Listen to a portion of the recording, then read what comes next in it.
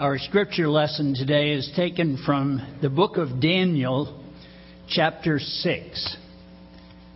Daniel, chapter 6. It pleased King Darius to appoint 120 satraps to rule throughout the kingdom, with 3 administrators over them, one of whom was Daniel. The satraps were made accountable to them so that the king might not suffer loss. Now Daniel so distinguished himself among the administrators and the satraps by his exceptional qualities that the king planned to set him over the whole kingdom. At this, the administrators and the satraps tried to find grounds for charges against Daniel in his conduct of government affairs, but they were unable to do so. They could find no corruption in him because he was trustworthy and neither corrupt nor negligent. Finally, these men said, "We will never find any basis for charges against this man Daniel unless it has something to do with the law of his God." And this is the word of the Lord. For several decades, Dr. David Wells of Gordon Conwell Seminary has warned the American church that we would soon be living in a post-Christian era. In his book, Against the Night, Chuck Colson shares his belief that the sun is setting on Western civilization. Ominous shadows fall across politics, family life, education, and even religion. Freedom, justice, and order are slipping away. Scandals and scams are commonplace as men and women trade character for cash and sacrifice commitment on the altar of selfishness. Divorce, drugs, and easy sex eat away at the vitals of our society. Since 1973, 55 million unborn children have been killed in death. Partial birth abortion, one of the most cruel forms of abortion that could possibly be conceived, is now quite commonplace. The homosexual lifestyle, same-sex marriage, the teaching of evolution in our schools without any opportunity to present the case for creation, no prayer or Bible reading in our schools, efforts to destroy the Defense of Marriage Act in Congress, 10 Commandments being removed from courtrooms, Navy chaplains being told that they may not pray in Jesus' name. The First Amendment turned upside down so that instead of it meaning freedom of religion, it now is interpreted to mean freedom from religion. Science has become the new religion and has displaced religion in many places. Yes, I am afraid that we are now beginning to live in a post-Christian era. That we may be on the brink of a new dark age. Solzhenitsyn warns of the West's debilitating spiritual exhaustion. Malcolm Muggeridge wrote, "Having educated himself into imbecility, Western man keeled over, a weary, battered old brontosaurus, and became extinct." And the question that I ask myself and that I ask you today is this: how does a Christian make an impact for Christ in an in a post-Christian era. I think that Daniel is a marvelous example for us to follow. Now I realize that technically Daniel didn't live in a post-Christian era. He lived in the Old Testament. But he certainly lived in a post-true religion era with many of the factors mirroring what we are seeing today. And yet, this man, a small minority in a non-Christian society, rose to the very top in government, so much so that the king was planning to make him second in command in the nation. Well, what are the qualities in Daniel's life that allowed him to make such an impact? If we can identify them and reproduce them, I believe that we can make an impact in our day. The first quality that I see is an exceptional spirit. Verse 3 of our text. Now Daniel so distinguished himself among the administrators and the satraps by his exceptional qualities, or literally in the Hebrew, his exceptional spirit, that the king planned to set him over the whole kingdom.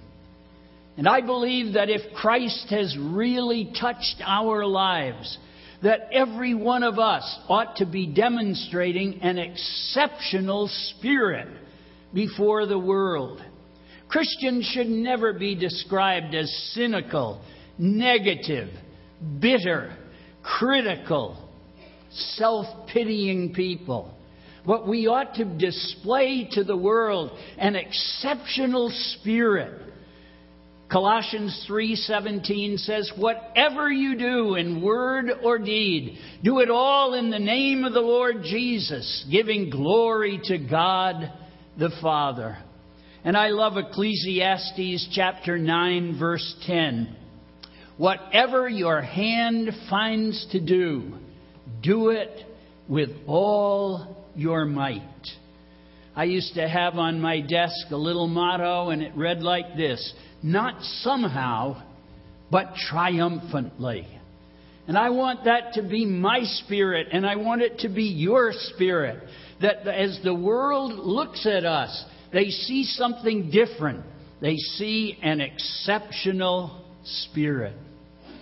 The psalmist prayed in Psalm 51, verse 10, renew in me a right spirit. And that could well be our prayer today. The second quality in Daniel's life that made him a man that could make an impact in a non-Christian society was faithfulness. Verse 4 of our text. At this, the administrators and the satraps tried to find grounds for charges against Daniel in his conduct of government affairs, but they were unable to do so. They could find no corruption in him because he was trustworthy. Again, the Hebrew word is really faithful. He was faithful in his work. And this is speaking of his work in the government. And we need Christians at every level of government and Christians in business who are going to be faithful and trustworthy. And what an impact this could make on our society. I remember years ago asking a man in this congregation if he would consider being an elder. And his answer was, I will certainly pray about it, but I must make sure that it's not going to keep me from fulfilling my secular responsibility as a testimony for Christ. And I thought, that's a great attitude. I'm happy to say he became an elder, but he also continued to be a leader in his own particular field. Faithfulness is so important. The third quality in Daniel's life was that they could find no basis for charges against him. the last part of verse 4 and verse 5. They could find no corruption in him because he was trustworthy and neither corrupt nor negligent. Finally, these men said, "We will never find any basis for charges against this man Daniel unless it has something to do with the law of his God." What a statement to be made about a person. They could find no error or fault in him. Now, this is not sinless perfection, but it is speaking of a solidly consistent Christian life. I've known some people like that. My pastor, under whom I grew up, was such a man. Ray Whittles, whose name must be familiar here in this congregation, was such a man. And I've known others, and they inspired my life, and they witnessed for Christ just by the way they lived, and how we need that today. But you know what I see in the church?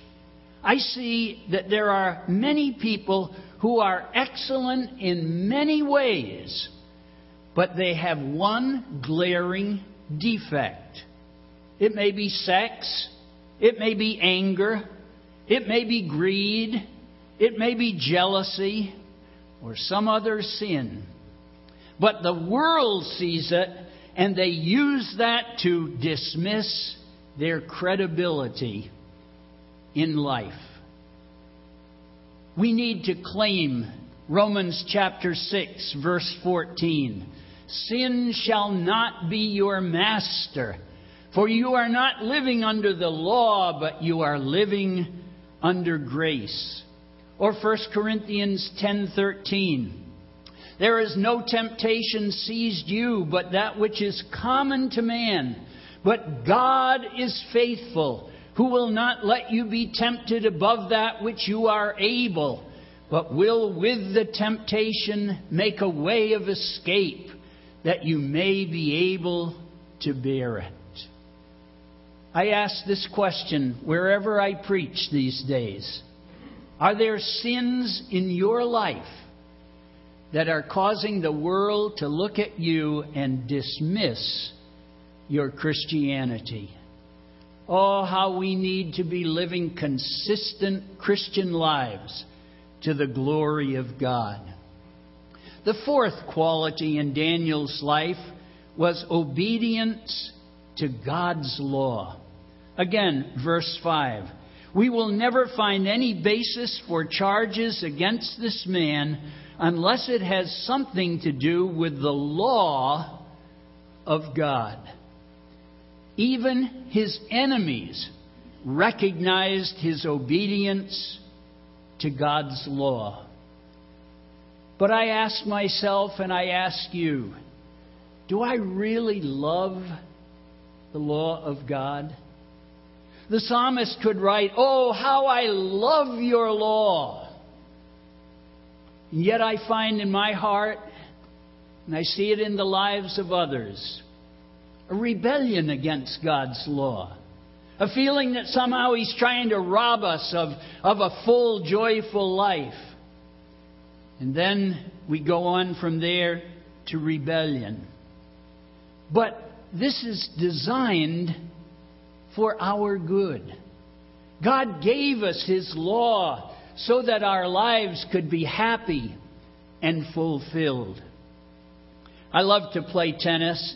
One time when my son was very young, maybe 4 or so, I took him with me when I was playing tennis. And I kept hitting the ball into the net. And he called to me, "Dad, why don't you take the net down? You'd do a lot better."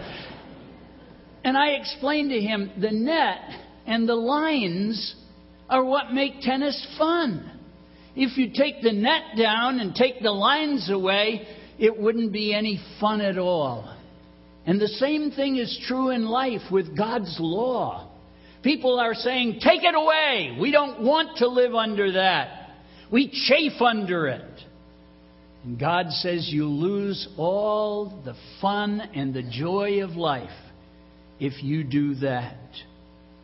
Chuck Colson, who I think is one of our leading thinkers today in the Christian church, said if 5 million American Christians would really live a consistent Christian life and obey God's law, we could turn the whole country around. And I believe that that is true. I said this in another church recently, and a man came up to me after the service and he said, "Count me as one of those 5 million." And I trust that as we leave today, that we will go with a determination in our hearts. Count me as one of those. And let's go out into the world and obey God's law and show the wisdom in that. The fifth quality in Daniel's life was a willingness to pay a price. If you go on in chapter 6, you find that Daniel's enemies, who were now jealous of him, decided that they had a plan by which they could bring him down. And so they went to the king and they appealed to his ego. And they said, "Oh, king, we think it would be great if you would pass a law that said that anyone who prays to any other god or man except you for the next 30 days would be thrown into the lion's den." The king thought this was a marvelous idea. And so the law was passed. And it made the headlines of all the papers, and it was on every news broadcast. And Daniel heard about it. He knew what the law was. But he put his life and his job on the line. And we read in verse 10 of our text, "Now when Daniel learned that the decree had been published, he went home to his upstairs room where the windows opened toward Jerusalem. 3 times a day he got down on his knees and prayed, giving thanks to his God, just as he had done before. Then these men went as a group and found Daniel praying and asking God for help." And you know that he was ultimately thrown into the lion's den. He put his life and his job right on the line. And I respect today doctors and nurses who will put their job right on the line by refusing to participate in abortions. I admire teachers who say, "I will teach only what is in line with the Word of God. I will not teach a curriculum that undermines God's truth." I admire business people who will not cheat or lie. I admire politicians who will risk their re-election by doing what is right. My friend, the late Dr. Bob Cook, gave me this poem, and I think it applies so well to our day. "God, give us men. A time like this demands strong minds, great hearts, true faith, and ready hands. Men whom the lust of office does not kill. Men whom the spoils of office cannot buy. Men who possess opinions and a will. Men who have honor. Men who will not lie. Men who can stand before a demagogue and damn his treacherous flatteries without winking. Tall men, sun-crowned, who live above the fog, in public duty and in private thinking. For while the rabble, with their thumb-worn creeds, their large professions and their little deeds, mingle in selfish strife, lo, freedom weeps, wrong rules the land, and waiting justice sleeps." He was willing to pay a price.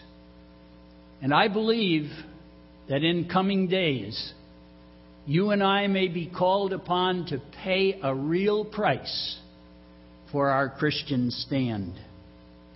A sixth quality in Daniel's life, an ability to outthink the secularists. Chapter 1, verse 17, speaking of Daniel and his 3 friends. To these 4 young men, God gave knowledge and understanding of all kinds of literature and learning. And then verse 20. In every matter of wisdom and understanding about which the king questioned them, he found them 10 times better than all the magicians and enchanters in his whole kingdom. Dr. Glover was a student of the early church. And as he wrote about the victory of the early church over insurmountable odds, this is what he said. The Christian read the best books, assimilated them, and lived the freest intellectual life the world had. Jesus had set them free to be true to fact. There is no place for an ignorant Christian. From the very start, every Christian had to know and to understand, and he had to read the Gospels. He had to be able to give a reason for his faith. They read about Jesus, and they knew him, and they knew where they stood. Who did the thinking in that ancient world? Again and again, it was the Christian. He outthought the world. And yet so many Christians today just watch television and never really think, trying to develop a real Christian philosophy of life. And that's what our world desperately needs. Harry Blamires wrote a marvelous book entitled The Christian Mind. And this is what he wrote. A Christian mind is a mind trained, informed, equipped to handle the data of secular controversy within a framework of reference which is constructed of Christian propositions. The Christian thinker challenges current prejudices, disturbs the complacent, obstructs the busy pragmatist, questions the very foundation of all around him, and is a nuisance. The world needs Christian thinkers who can think biblically about the issues of the day. And then a seventh quality, prayer. In verse 10 we read that when Daniel had learned the decree, he went back to his room, and with the windows open, he prayed. Prayer is the one thing that I believe can save America in this critical hour. And yet, as I travel around from church to church, I find that many churches don't even have a prayer meeting. And those that do, it's very poorly attended. And then we wonder why God is not shaking the world, why God is not really doing something. It's because of a lack of prayer.